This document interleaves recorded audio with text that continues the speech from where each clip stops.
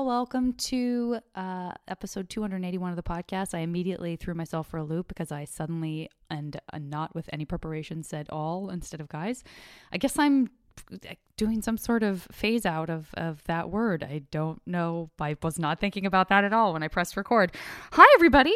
Welcome to episode 281 with my guest, Laurie Kilmartin. I am just quickly going to shout out all the wonderful people that I had the pleasure of meeting and spending some time with at Awesome Con last weekend in Washington, D.C. That was just a really, really special trip, and it just reinforces the joy that I feel whenever I get to meet podcast listeners in person. It was really, really food for the soul.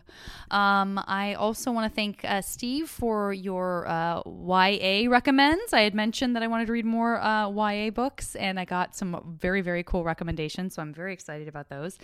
And I think that's it. I'm just going to launch right into the episode. You know what I will say is I never, ever, ever, ever remember to say this, but if you like the podcast, I would absolutely love you to leave a positive review, a 5-star review on iTunes. I never ask anyone to do that, and therefore my podcast is not accurately represented in its popularity on iTunes because I just never ask anybody to review it. So if you have the opportunity to do so, I'm told that's still something that matters, and it would be a huge help. And there we go. Now we will get into the episode, and take care. Now entering Nerdist.com.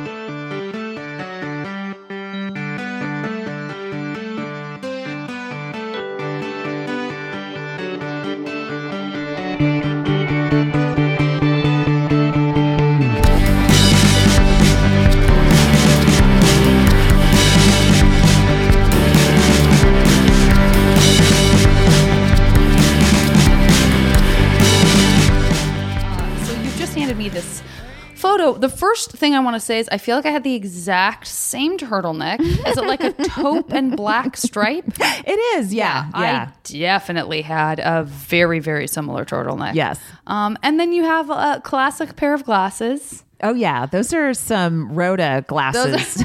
Collector glasses. Yeah. They're collectible at this point.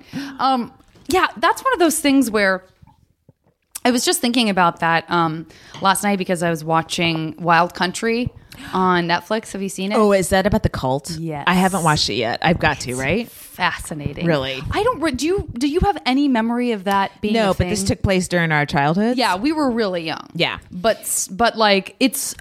I'm shocked that I have never heard anything since. Like no one refers to it the way Jonestown. I mean, obviously people didn't die, so that's why. I do remember some Rajneesh stuff. Yeah, that word means nothing. Like it meant nothing to me when I started watching this. I was like, how do I not have any slight knowledge of this? That is weird. That reminds me of another thing. You know, Patton Oswalt's wife, Michelle McNamara. I just listened to her book. Oh, you did? Fantastic. Is it scary? Yeah, I mean it's very uncomfortable what happened and how vulnerable people felt and stuff. But I interrupted you. Oh my God! Sorry, go ahead. No. I bought it and I'm afraid to read it. I grew up in the Bay Area where a lot of this guy was working, and I had no idea. I'd never heard of any of this stuff, and I'm like, wait, like I almost know that address. Yeah, what? Yeah. Oh, God. Are you serious? Yeah. Oh my God. It's definitely. Yeah, it's fascinating though, and what they were able to. I mean, she had so many chapters finished, and then they were the two people that really had been working closely with her anyway. Just to me, did such a great job of meshing everything and kind of making the editor's note like this part was pieced together from interesting drafts that we found or notes that we found. Yeah, but that's the other thing that hangs over it is it's impossible for you not to it's told in the first person, so you're just thinking about it. It has a whole other functional level of tragedy, especially when she's talking about Alice and Patton, because she does talk about personal stuff. Yeah. And so it's a complicated experience. I listened to the audiobook because I'm such a little maybe I should do busy bee. I kind of wanted it, but in a way I think it was good because I had I was like, I'm doing this, I'm listening, but I'm also on my bike or I'm doing laundry. And I think that kind of helped keep it from being as it doesn't feel like nighttime sense. Reading before you fall asleep. It's definitely probably not nighttime reading. In your house, it doesn't have more than 3 locks. Yeah, seriously. Yeah. It's a lot. But anyway, the cool thing was I was just looking back at old style. You know, you just look back at footage from the early 80s especially. And it just was not a kind time for anyone. Like it just doesn't, I mean, it's been said before, but it's remarkable what you look at some of the styles, late 70s, early 80s, and you're like, I don't know that anyone could have liked what they saw when they looked in the mirror. Happening? The shoulder You know? pads. I mean, at least that sort of makes some kind of weird sense in terms of like, it cuts a strong figure or whatever. Yes, that's kind true. of, because it's got the 1940s thing. Yeah. But some of the hair, excuse me, I just belched. Yeah. Some of the hair and then some of the, all the glasses on the guys, they're serial killer glasses. Right. Because those were the only glasses anyone At had. the time, but we though, associated they were with, just glasses. Yeah. They until weren't a few serial killers. All it took. You know, and the Unabomber really took it to another level. And I guess it's because like clear aviators, as they were called. Yes. That sounds super cool. You're like, Totally. clear They look aviators. good. They look good on Melania. Right? Yeah. But speaking of serial killer, no. But yeah, it's so anyway, I was just looking at the glasses thinking like, I was going to ask you, do you feel, because I certainly had glasses that at the time I was like, these seem pretty sweet. And now I look at them and I'm like, that's half my face gone to glasses. My entire, because I had that sort of owl, like the droop downs that cover almost to like under your cheek, like under your cheekbone, and thought, these are pretty good looking. I think they looked grown up to me, and I was trying to look grown up. But I do, just off of this discussion, we grew up in a time where crimes were happening next door and you weren't aware of them, and now we're aware of every child in Syria. That's, you know what I mean? Like, you can't get away from the traumas that people are experiencing, and it's I don't know that that's better. I agree. You know, I agree. My paranoia has steeped so much just since I joined like the online sort of neighborhood awareness. Oh, next door. Yeah. Ridiculous. It's ridiculous. You would think that the only thing that happens in any neighborhood is car break-ins and robberies and people stealing stuff from your, and like suspicious this and suspicious that. And like, it's very depressing. I got in a fight with somebody because someone said, you know what? This woman came up to my front door, and she didn't act like a robber or look like a robber, but here's her picture. And it's like, maybe she went to the wrong house. If she didn't look or act like a robber, hey, maybe she's not a robber, and you don't throw her picture on it. You know, like, what are you doing? There was one that there was a similar to that. And I'm glad that, like, because I just lurk. I never post anything or like acknowledge anything. I just sit and lurk and like get, uncomfortable.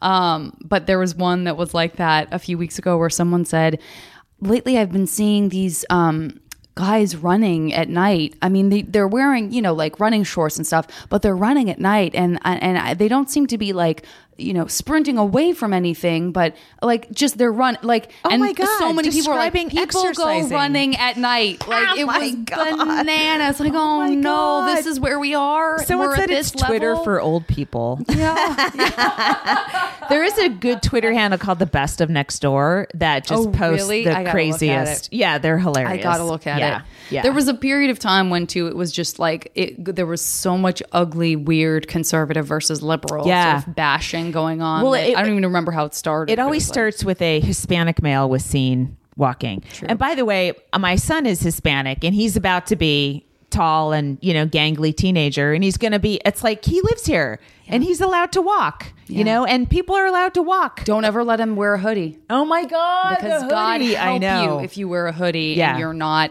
even if you're white now, it's like, God help you. By the way, I love a good hoodie. But yeah, no, there was another one that was this. There was one that like I didn't see the initial post. All I saw was someone saying my post got flagged and removed because I said I was looking for a Latina housekeeper. Oh my God. I'm Latina. I want a Latina housekeeper. I want a Latina who can speak Spanish to my child. I don't, like there's nothing racist about it. It got taken down again. Someone was like, I still don't care for this. This hilarious. Is racist. But why not write the post in Spanish? That's a good idea. Yeah. That's a good idea. You don't have to say I'm looking for a Latina. I just want someone who understands this post. And probably be a Latina. I mean, that's a good point, actually. I wish that you would have been around when I was trolling. You know what? That'll come around again. And it's not that I don't go on there. I don't go like, I wonder what's happening. It's because I get the notifications. Yeah. So I see a notification. I could just turn them off, but clearly there's something about it that I can't get away from. But it's like, who do I live near? Yeah. Yeah. Who are these people? Yeah. Oh my gosh. Was when you were mentioning being from the Bay Area and where specifically? Walnut Creek. Okay. Yeah. East Bay. Yeah. That's a punchline to a joke from my era of being in San Francisco. Oh, you're from the city? No, but I lived in the city from like 96 to 2005. Oh yeah. And so that was right in the prime of like, oh, if you're square, you live in Walnut Creek. It's completely 100% merited. Yes. I had to move to Harlem to get the Walnut Creek off of me. You know. How many do you have siblings? I have a sister who lives in the Northwest. Okay. And she's a psychiatrist. How close in age are you? 4 years. Okay. Yeah. So does that mean, are you younger or older? Older. So did you, as you were leaving schools and stuff, it was like she was just coming in. There's the new one. She crept in behind you. Kilmartin. Did she have that? Was there that dynamic where it was like, here comes the next Kilmartin, everybody? My parents let me go to public school for elementary and middle, and she got into the Catholic school at a really young age. I guess we both got in at the same time, but I was in 4th grade and I was like, no, I can't leave. Not my friends, these people who hate me. For some reason, I'm like, because I had to make them like me. I'm like, I have 2 years and I can't, if I leave now, they'll win, you know? And they never came around. But so she started in kindergarten at St. Mary's Catholic school. And then I just stayed. And then we both went to the Catholic high school. Mm-hmm. Was that all girls? Yeah, Grondalet High School. Have you heard of it? I think I have heard of it. Have you heard of De La Salle? Yes. It's across the street from De La Salle. It's a sister school to De La Salle. Yeah. And did that have the sort of like reawakening moment of like, oh, this is completely different from public school. Maybe it's better, or was it weird to suddenly not be in because I just went to public school. Everyone knows this, but went to public uniforms. school all through, and you know. Yeah, it was uniform, so that was different. But I'm not a fashionable person, so I was like, this is sweet, because I would probably normally wear the same shirt and jeans every day anyway, so I'm just wearing a skirt instead. Understood. And then but see, I would have said no way, like a skirt that went anywhere above my knees all through even college. I would have been like, oh no, I don't want anyone looking at my legs. I don't want. That felt like very dangerous to me. Below the knee. They had to be like an inch below the knee. Yeah, they would measure. I'm saying that's good for me. I'm not saying like that's good. They rolled them up. Girls would have them below the knee and then they'd roll up. Yeah. And then, by the end of the day, when you're heading over to De La Salle, they're like mid-thigh. Yeah, funny how that happens. They shrink throughout the day. Yeah, and then we had religion class, which I hadn't. I had been through catechism because I was raised Catholic, so that wasn't shocking. But it was, every day it was like a lot of religion. Did it feel? Did it become so kind of rote that it just didn't have any meaning, or do you know what I mean? What was your relationship to that sort of daily dose of religion like? I don't remember. There was a Jewish girl in our class. And so, and the whole thing was about Jesus. And I just remember her just being like, ugh. And I kind of had that feeling too, but maybe not as badly as she did. But we kind of had a cool nun named Sister Eleanor, and she was open to all debates and discussions. So I remember it being you want that sort cool of nun. Yeah, sort of fun, although I didn't really take to the teachings, What were you excited about when you were in high school? What were your likes?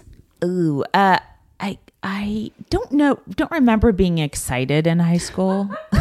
Fair enough. I remember being, I was just beginning like many years of bulimia and stuff. So I remember not being excited about food, but very focused on it and focused on calories, and that whole brain that you enter into when all you do is count your calories. It really is. It's your full-time job. And you had a job all through high school. Totally. And your job was to be a bulimic. Yes. And, and like now that's not part of my head, I think I can't believe I wasted so much of my brain on this stupid stuff. But maybe that's just teenage years. You're going to waste part of your brain on something. Like you have to be obsessive about something. Yeah. I guess. I don't know. Anyway, that's where my that's where I was swallowed up for a while. But do you remember, if you don't mind talking about it? I guess you brought it up. That'd be weird if I pried it out of you and then you were like, please stop prying. Do you remember when the sort of moments that, and I don't mean like, what was the moment you realized that, this was a huge focus for you, but do you sort of remember the development of like, suddenly, you know what I mean? Yeah. Did it feel sudden, or did it feel like I kind of started to agonize about that, and then and then within a few months I suddenly was XYZ? Yeah. I remember what made me realize or maybe think I had to lose weight was when I was weighed in 8th grade by the male gym teacher, and he weighed everybody and wrote our weights down in chronological or numerical order. Are you fucking kidding me? Yes. On a chalkboard. Why? And who knows?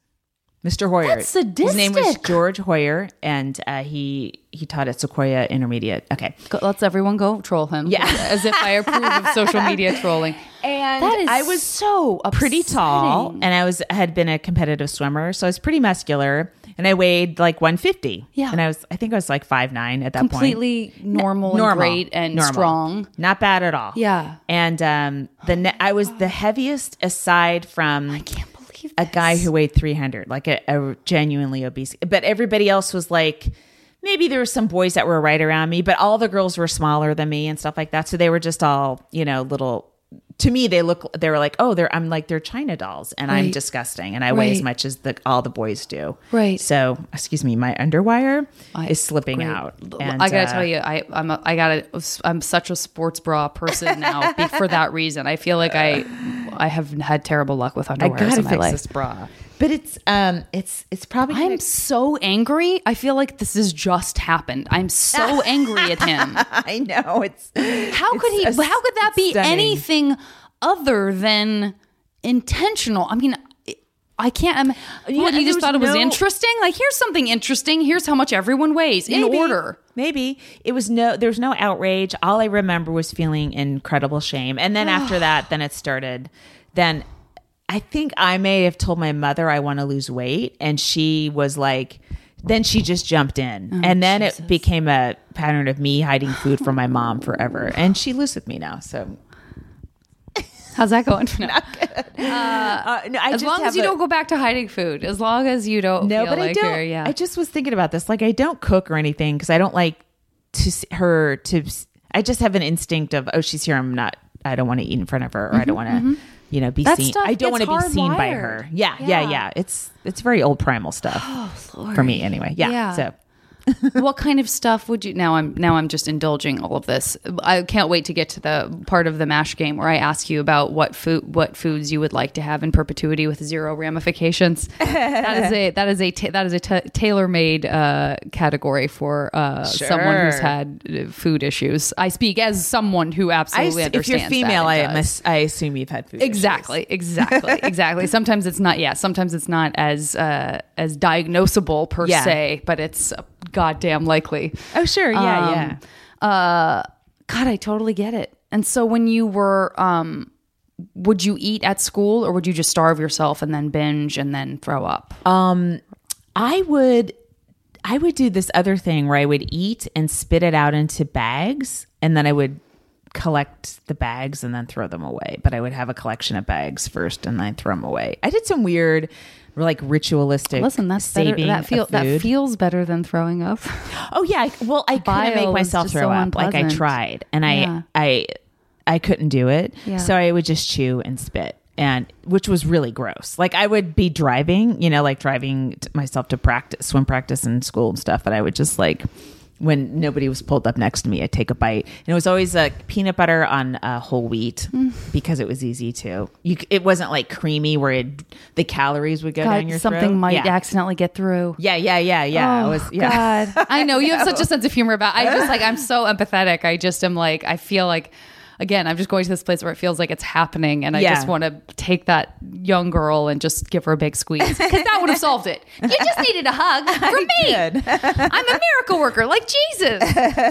I just get it. I mean, I was not that.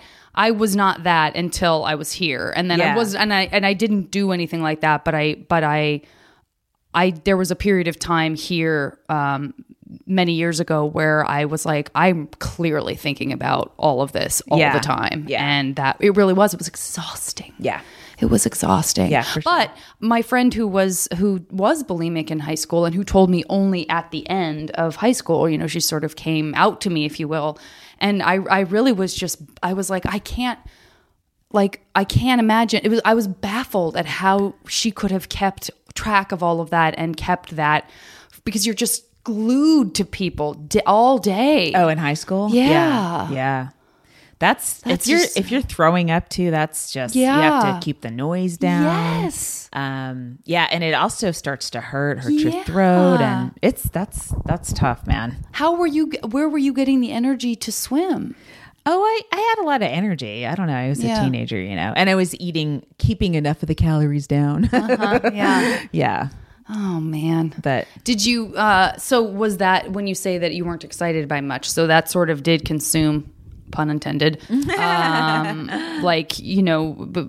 getting crushes or dating or and I got crushes on like guys that would have been horrible for me had they reciprocated. Yeah. It's all part of the self-abuse. Yes. I never liked guys that were decent. So that was also a problem.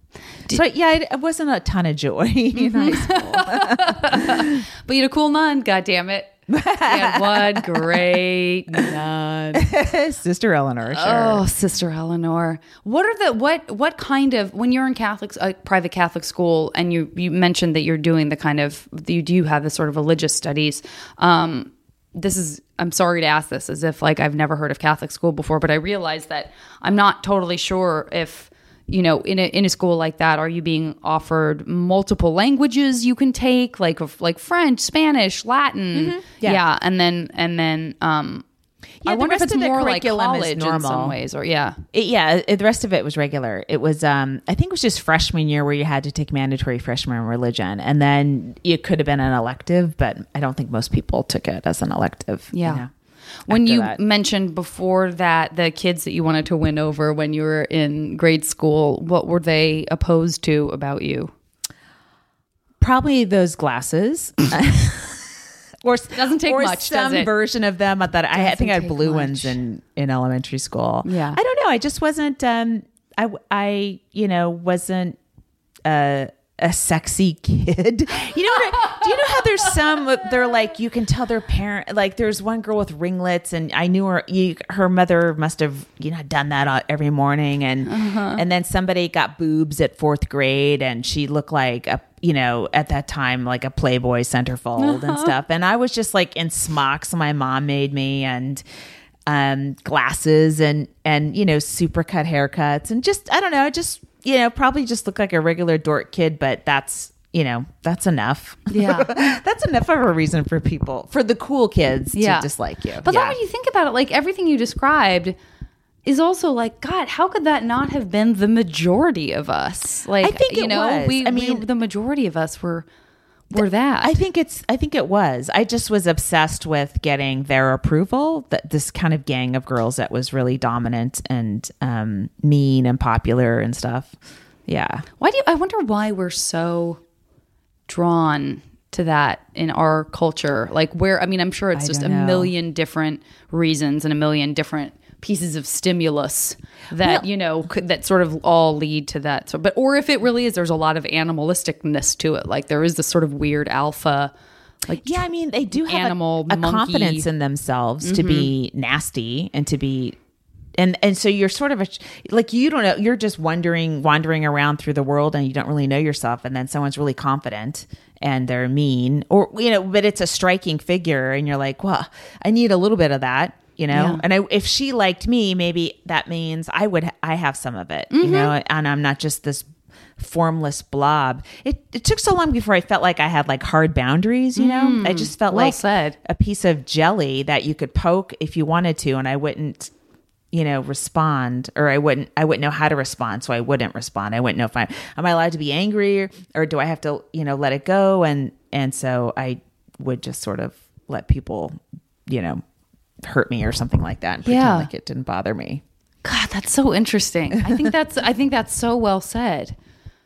God, sorry. I'm just thinking about it. I think that's I've never heard it expressed that way before, but I think that's also a very universal feeling for those of us who weren't, the really cool ones. And then I was realizing as you were describing that, I was like, oh yeah. And also, being interested in psychopathy and stuff, that's just like right around the corner. What's psychopathy? Well, just like psychopaths, being interested in like that idea if you are a very sensitive person and, I certainly was and am, and I've made certainly no secret about being one of those many people who are sort of like, I just want to study somebody who doesn't have remorse or feel like, you know what I mean? Yeah. As if it's an easier life. And then you sort of hear about how, a full-on psychopath is like prone to just fits of anger and like, competitiveness, and it sounds stressful. There's no joy. Yeah. But the part of it that's interesting is like, God, what if you just didn't care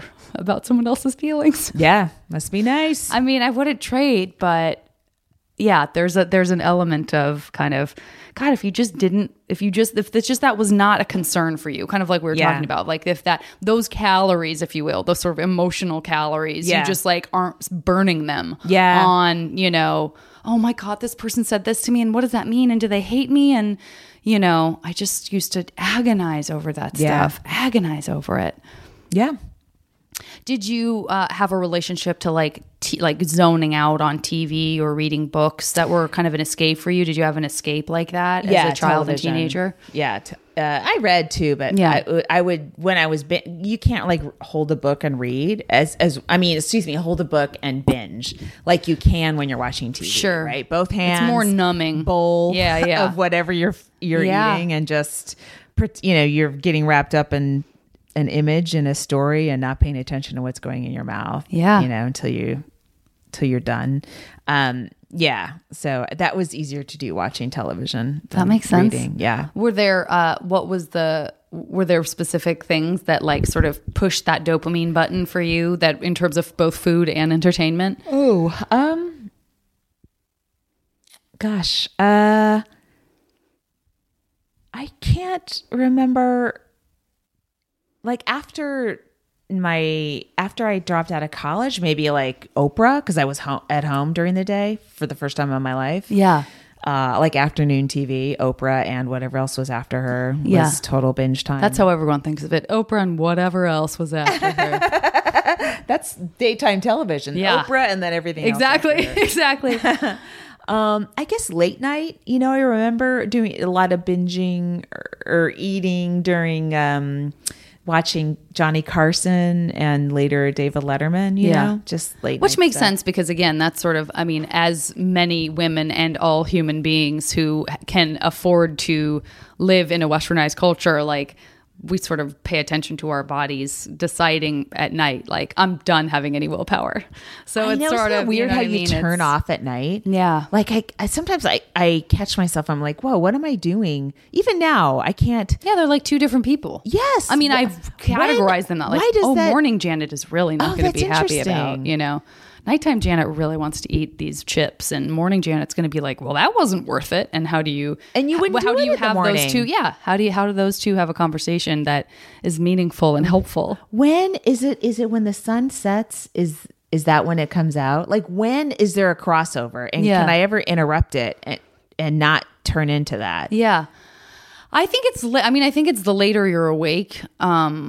And there are studies about it. Yeah, there's definitely studies about what happens, especially sort of, like when, it depends on who you are and what your kind of, I don't want to say weaknesses are, but like where are your vulnerabilities and what have you taught to use to activate your dopamine and stuff. So the way somebody would come home and want to have, a gin and tonic right after work at 5 or 6 or whatever, and just start that process of like, pouring good feelings on your brain. Maybe it happens at different times for people, but it seems like the closer you get to the time that you want to sleep would possibly be, I'm sure. I mean, again, I wish I were like, are we setting ourselves up for good dream is like, why do all humans do that turn off feeling? Maybe like calm and safe. Like, so if we hadn't been at work all day and if we had just been, the gin and tonic people, everybody. So all day long, we're doing something we kind of holding yourself would rather tightly not be doing. Yeah. And then at night we have to compensate for feeling stressed all day.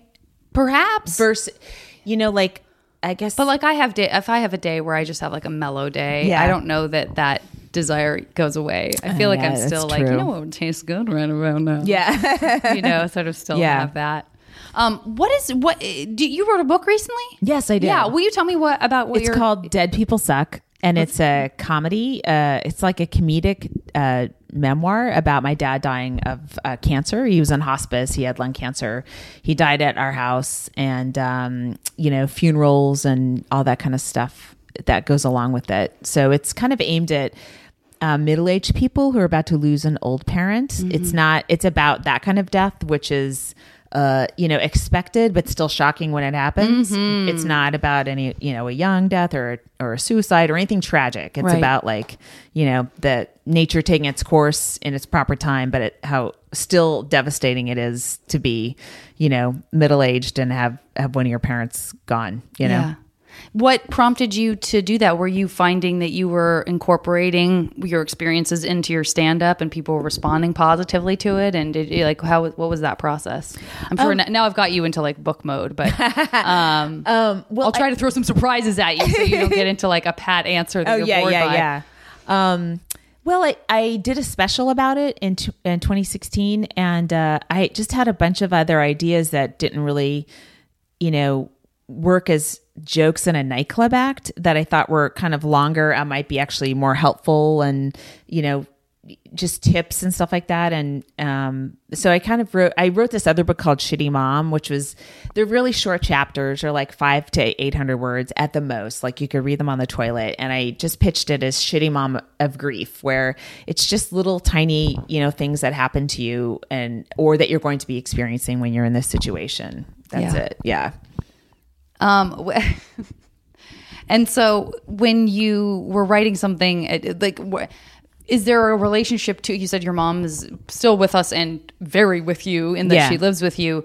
Were you having conversations with her about how much of your work and your material is she aware of, and is she comfortable with? You know what I mean?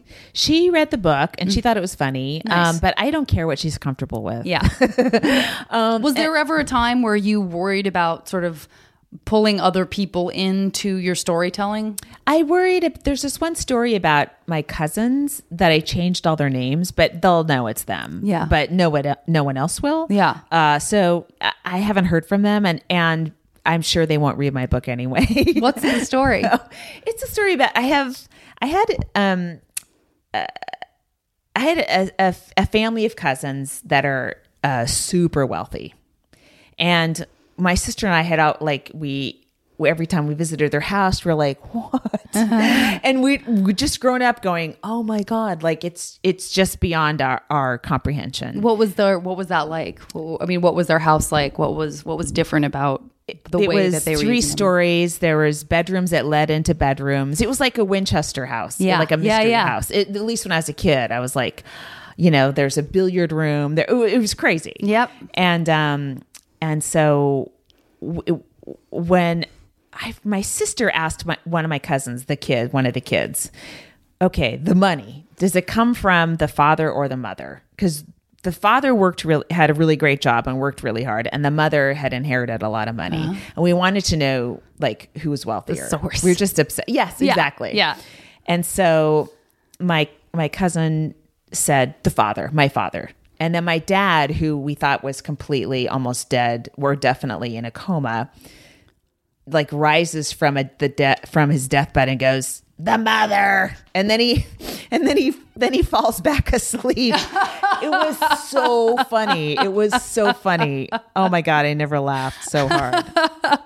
I'm like, well, thanks for checking in, because we were Dad. just having this conversation over him that, even though he was seeing all of his dead relatives around him, he could hear the live ones still trying to figure stuff out. Wait, so this is more recent when did your father pass away? He died in 2014. Oh, okay. Yeah. So this is a more recent conversation of where did that money come from? The conversation happened over his deathbed. Just got because, it. I was going all the way back to no. I was going all the way back to the idea of you and your sister as children being like, we gotta find out who's got the money. No, we sat on that for 40 years. Yeah. And then I guess, all your defenses are down when something like that is happening. And my cousin was one of the kids and he's one of the more, you could ask him that and he would tell you. And so he did. But he was wrong. Yeah, apparently he got that all wrong. Yeah.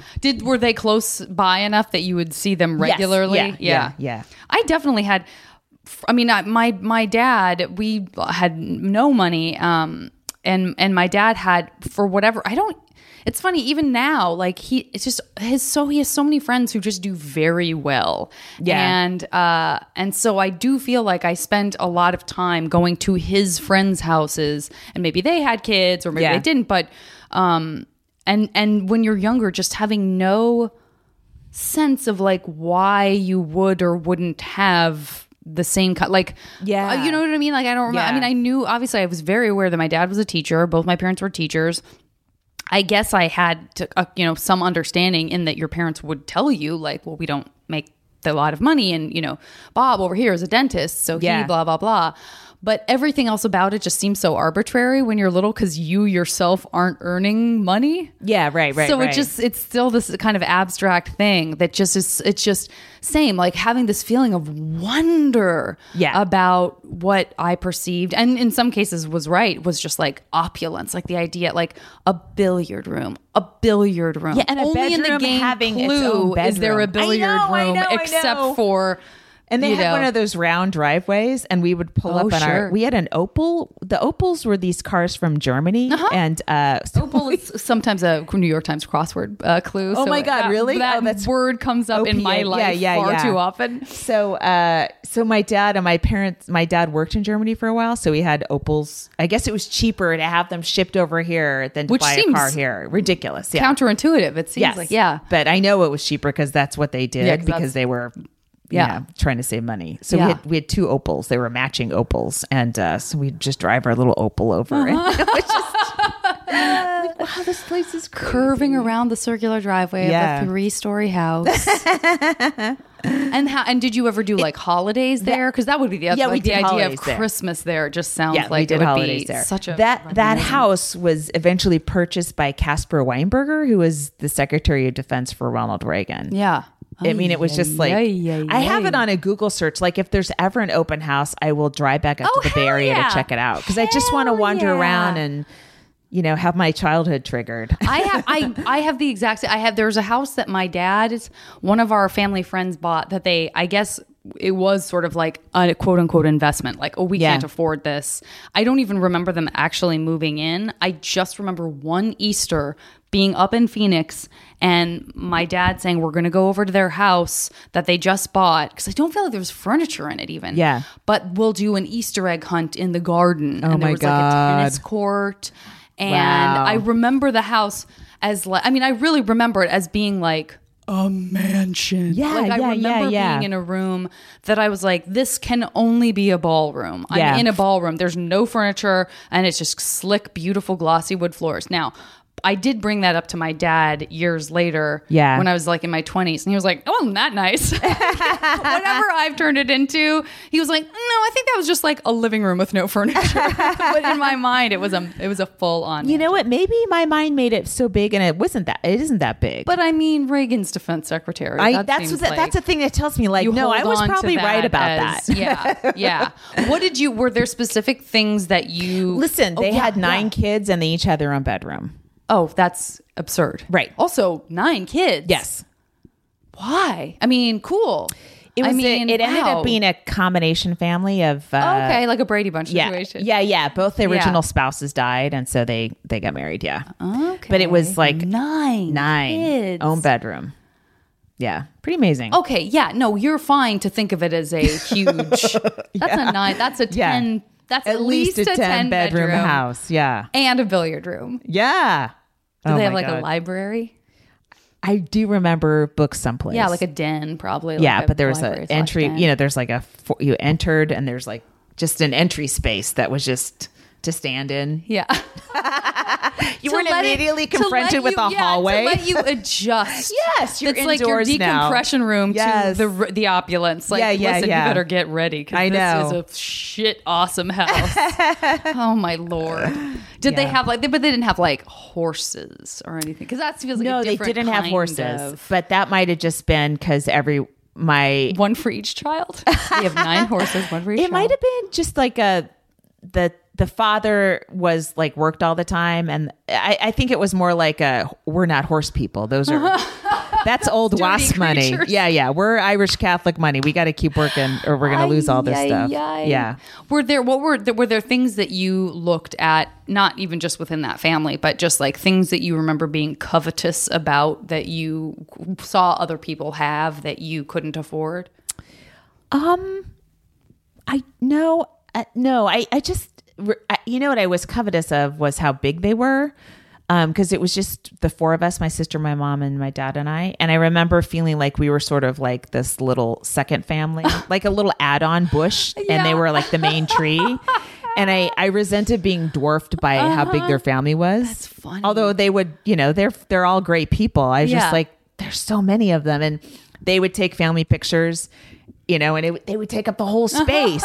And then they get married and have their own kids, and it was just giant. And then it was just us. And the photographer could zoom really close because, whatever. So I kind of resented being like the little tiny add-on. Yeah. You know what I mean? That's really we felt like the add-on though. Family. You say that, and I get, but it's because I didn't have that to compare my single parent household with one only child, which really is does feel like sort of social afterthought in large gatherings for sure. Yeah. But I didn't have that envy of, wanting siblings per se. Not to say that that's what you wanted, that you were like, I desperately want 7 other. I don't know that I wanted siblings, but I didn't like feeling like the tiny, just the extra, Yeah. I guess even then I was a narcissist. I want my family to be the main ones. Did you feel like you would never invite them to our house? I guess that's the thing. We could never reciprocate because there was at least 11 of them. And then they all had, the people bring boyfriends or girlfriends. So they could never fit at our house. So we never reciprocated. There was another family, my mom's side of the family, where we went back and forth on holidays because we were exactly the same size. There was 4 of us, and we had the same small crappy house. Yeah, so it was the same tract home basically, and so it was pretty even. But we could never reciprocate with that chunk of family. Yeah.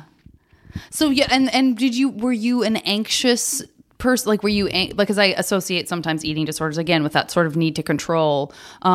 Did you have anxiety about things beyond your weight and kind of your physical appearance? Or was it all kind of successfully channeled into that? Like, I had a fear of driving, for example. Oh, like were you nervous? A nervous person about stuff? I was more of I was a swimmer. So I guess when I was nervous about not being a good swimmer, I had a lot of anxiety about that, and it was weird because there was other swimmers that I would come up with that would have these breakthroughs, and they would all of a sudden go from being okay to being really fast. There's a couple of them where I was like, how did you do that? And it seemed like a mental trick. Seemed like there's this one girl named Bethany where I was faster than her, and then all of a sudden she was faster than me by a lot. And she was always in the top 16 in the country after that. Wow. And I was like, how did that happen? Because I'm like, she didn't get more gifted. Yeah. And it's almost like she made a decision in her brain. Wow. And I'm like, why can't I make that decision? And then I was like, what's wrong with me? And then that was like 10 more years of what's wrong with me? Yeah. Yeah. God, I could totally see that, because First of all, I will say that I always thought that it seemed to me that her name was Beth Ann. Sorry, not Beth Ann. That's going to drive She's me going to be nuts, very angry. She's going to write in Beth immediately. Ann Lambert. That's her name. She was, whatever. Because that is, as a person who was not into sports and was not competitive in that way, and being already kind of into like the theater stuff with just within public school drama programs, nothing, fancy or sexy, but that's a situation where like I could have looked and seen that somebody had developed their acting ability, or whatever that is somehow would seem more perceivable, like perceptible, than just suddenly someone's faster. That would totally fuck with my head too. So if someone can act, you can see it instantly, right? But you do hear about athletes where like all of a sudden they exploded, and that's a neat story. But then if you think of the people that they were peers with going, well, why am I not exploding? Absolutely. What the fuck? What do I have to do to explode? And it doesn't happen for me. It did not happen for me. I never exploded like that. You never exploded. I'm furious. I'm exploding now. I'm exploding with fury. Track down Beth Ann and find out if she herself perceived that she had this kind of like. The other thing, and I never asked her, which would have been a nice direct way to do it. Instead, I just made up a million theories in my head. Of course. But I heard like she had become really religious, and I was like, Jesus did it. Yeah. And I'm like, oh, I can't do that. I'm not doing that. There's got to be another way. Yeah. Besides becoming super Christian. I mean, black magic? Witchcraft? I don't know. Maybe. I want to find her. We got to find Beth Ann. We'll do some offline searching around when we get the chance. For now, I want to get into this MASH game because we have. I want to make sure that we stay on time for everyone's sake. For everyone's sake, for the United States' sake. Okay, so do you know this MASH game? Mansion, apartment, shack, house? Okay, good, because I forgot to tell you at the beginning. Oh, wait, no. This is like this is like a silly... I can follow along if I have half a head. Okay. Yeah, all you have to do is give me your answers. Okay. They're just sort of improvised answers. Okay. So the pressure is completely off of you. Mostly. Okay. Other than that you're going to be like, ew, why didn't you give me any notice? But that's not how the game works. I don't mind. So your first category will be 3. Let's go with these sort of like breakthrough explosion moments. The category is 3 gifts, 3 talents that this sort of future MASH universe Laurie wakes up with, and you've just developed this talent or gift without even knowing it overnight. You wake up and what are 3 things that you're like, I would like to be miraculous at? Oh, I would love to speak German. Great.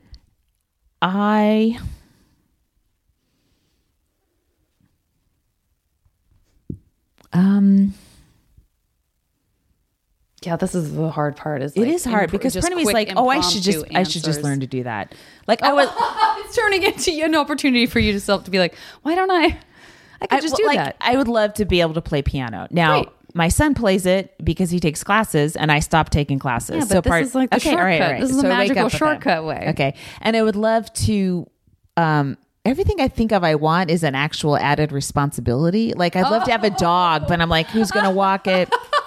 All right, I'd love to have a dog that self-walks. Nice, self-walking dog. Yes. Yeah, this is all just like the icing, frivolous, fun, like no downside to anything game at the end that just sort of like peps us up and makes us go like, oof, this is fun to kind of think about and indulge in. So no pressure on like, because I do the same thing. I'm like, oh, I used to think I would want to own it, but then I realized that would be so much like there's a lot of that. So this is our opportunity to kind of be childlike and just kind of celebrate the good stuff. And in keeping with that, 3 places in the world that you would like to have like a vacation home. If getting there were not a pain in the ass, you don't have to pay property taxes, etc. Oh, well, Ireland. Great. Luxembourg. And what's that illegal island, the Seychelles? Where nobody good lives. I want to live there. I love it. Wonderful. Okay, this is our alternate universe lover, our alternate universe husband or wife, sexy times. This can be like a character from a book or a movie. It could be the person who played that person. It's sort of wide open, and it could be from any era. So it could be like, okay, Atticus Finch. Oh, great. Mm-hmm. and then 2 more. Oh, shit. Okay. You'll end up with 1 from each category at the end of our sort of system here. Okay. System. You know what? Abraham Lincoln, I think I could have cheered him up. I really do. He would have been happy with me.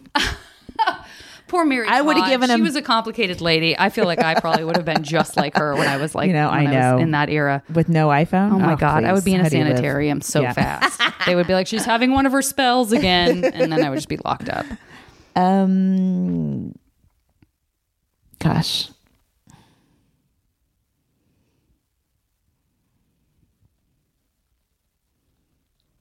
Now I want somebody that's not white. Okay. You know, great. I'm like, why Understood. am I just sticking with white guys? Understood. Let's break it up. Yeah. Now, this one worked because I think he's gay, but BD Wong? Great. Okay. Not in this universe, he's not. I control your sexuality. How startling. Okay, this is the perennial indulgent favorite 3 foods that in this universe have no calories. They're calorie free. There's no ramifications. It's just, you can have it in perpetuity with no problem. And you could also extend that out to like, it could just be like a rare thing that you can't get because, it was your grandmother's cupcake recipe or, something like that. Okay. Irish brown bread. Bacon and butter. Great. Perfect. Okay, let's go 3 people from history or current times, but that you would love to have a kind of a collaborative relationship with on any level. It could be artistic, friendship, but it's a person you can call and ask for advice, or it could be a person that you wrote a book with. Or Dorothy Parker. Great.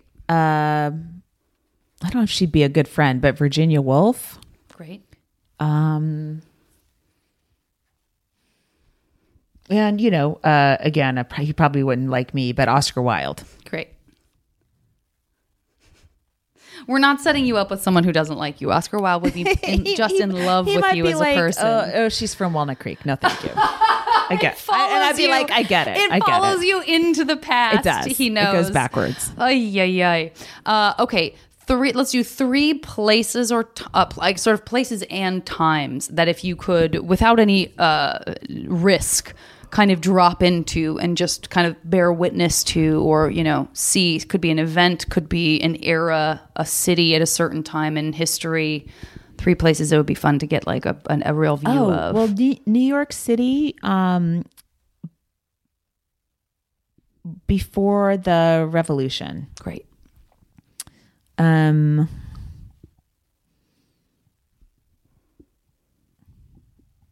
guess, you know what? Walnut Creek, in the 1800s. Great. When it was just walnut trees and creeks. Shout out to Walnut Creek. Yeah. Great. And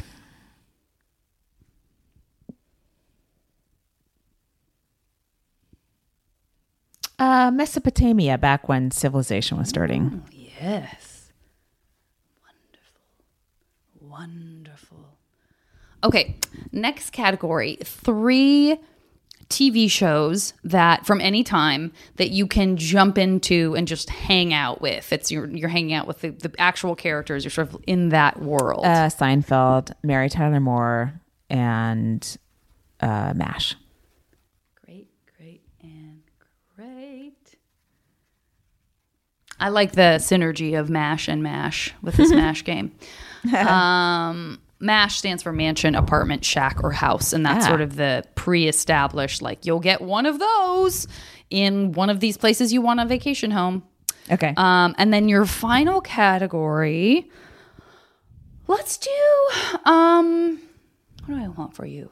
Let's do 3 alternate universe careers. Like, again, there's no sort of downside to it. It's sort of only the best you can imagine about each of these alternate universe careers. Mm-hmm. Stay-at-home mom. Great.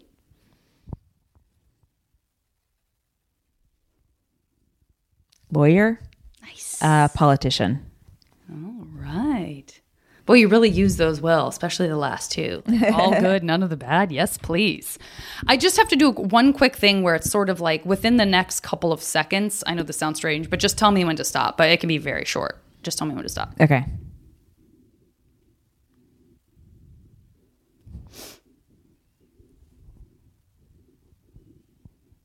Laurie, I'm running out of room. I said I'm running out of room. You just have to tell me when to stop. Oh, go. Stop. Okay. Sorry. Oh, She told me when to go.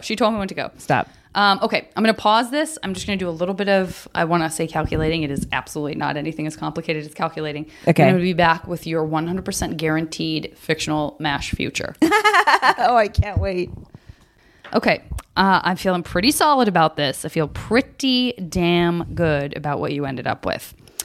First of all, I just have to stay with my excitement at the MASH within MASH, but rest assured you can just jump right into MASH and hang out with all those characters in that world. Cool. Whenever you want to escape. You also have the opportunity to visit Mesopotamia. We went way back, way back. You have a beautiful apartment in Luxembourg. Oh my God. I just got my citizenship in Luxembourg. Hey, so that's really? Perfect. Yeah. Nice. Yes. Okay, well, listen, some of this might come true after all. You never know. You have, I assume that you have with you, not just at your regular home, but also in your vacation apartment, your adorable self-walking dog. Oh, yes. Your zero extra responsibility, delightful it's a companion dog. So I could just hang out in Luxembourg and whenever I go visit. It's possible we're now describing a robot dog, but that's cool. That's cool. You have a very, very fine friend and collaborator in the delightful Oscar Wilde. So not too bad on that one. All right. You have all the time in the world to spend with your family because you are a very happy stay-at-home mom. Oh my God. And I'm collaborating with Oscar Wilde. But you're also very busy collaborating. Just as a hobby. You collaborate with Oscar Wilde. And that gives you also plenty of time to spend at home celebrating and not taking for granted your astonishingly awesome husband, Atticus Finch. And all of this can be celebrated over just a nice table of breaking some Irish brown bread whenever you want it. Yes. In perpetuity. Delicious, delicious. And that, Laurie, is your MASH future. I'm in. And that concludes Take me there. Our podcast. We gotta get you there. Well, we also have to find Beth Ann. So where can people find you? What else? We mentioned your book. Your certainly books. Yes. Special. But where can people find you? And is there anything else you'd like them to know? Mostly on Twitter. Annie Laurie, ANYLAURIE 16, and I'm slowly just not paying attention to Facebook. So yeah, I'm going away from Facebook. I can't delete it immediately, but I'm leaving. I just did the thing where you like disconnect all your apps from it. And I really was like, wow, there's so much that I'm linked to. I just don't want to participate. They're just, and they're eager to, they don't care if there's a terrorist attack, if as long as people are connecting. Yeah, absolutely. So yeah, that's about it. Kilmartin.com. Kilmartin.com. And, my book is available at Barnes & Noble or on Amazon or hopefully independent booksellers. It's called Dead People Suck and people seem to like it. Awesome. I'm going to stop taking this picture of your picture right now because I think we can make that happen. Thank you so much, Laurie.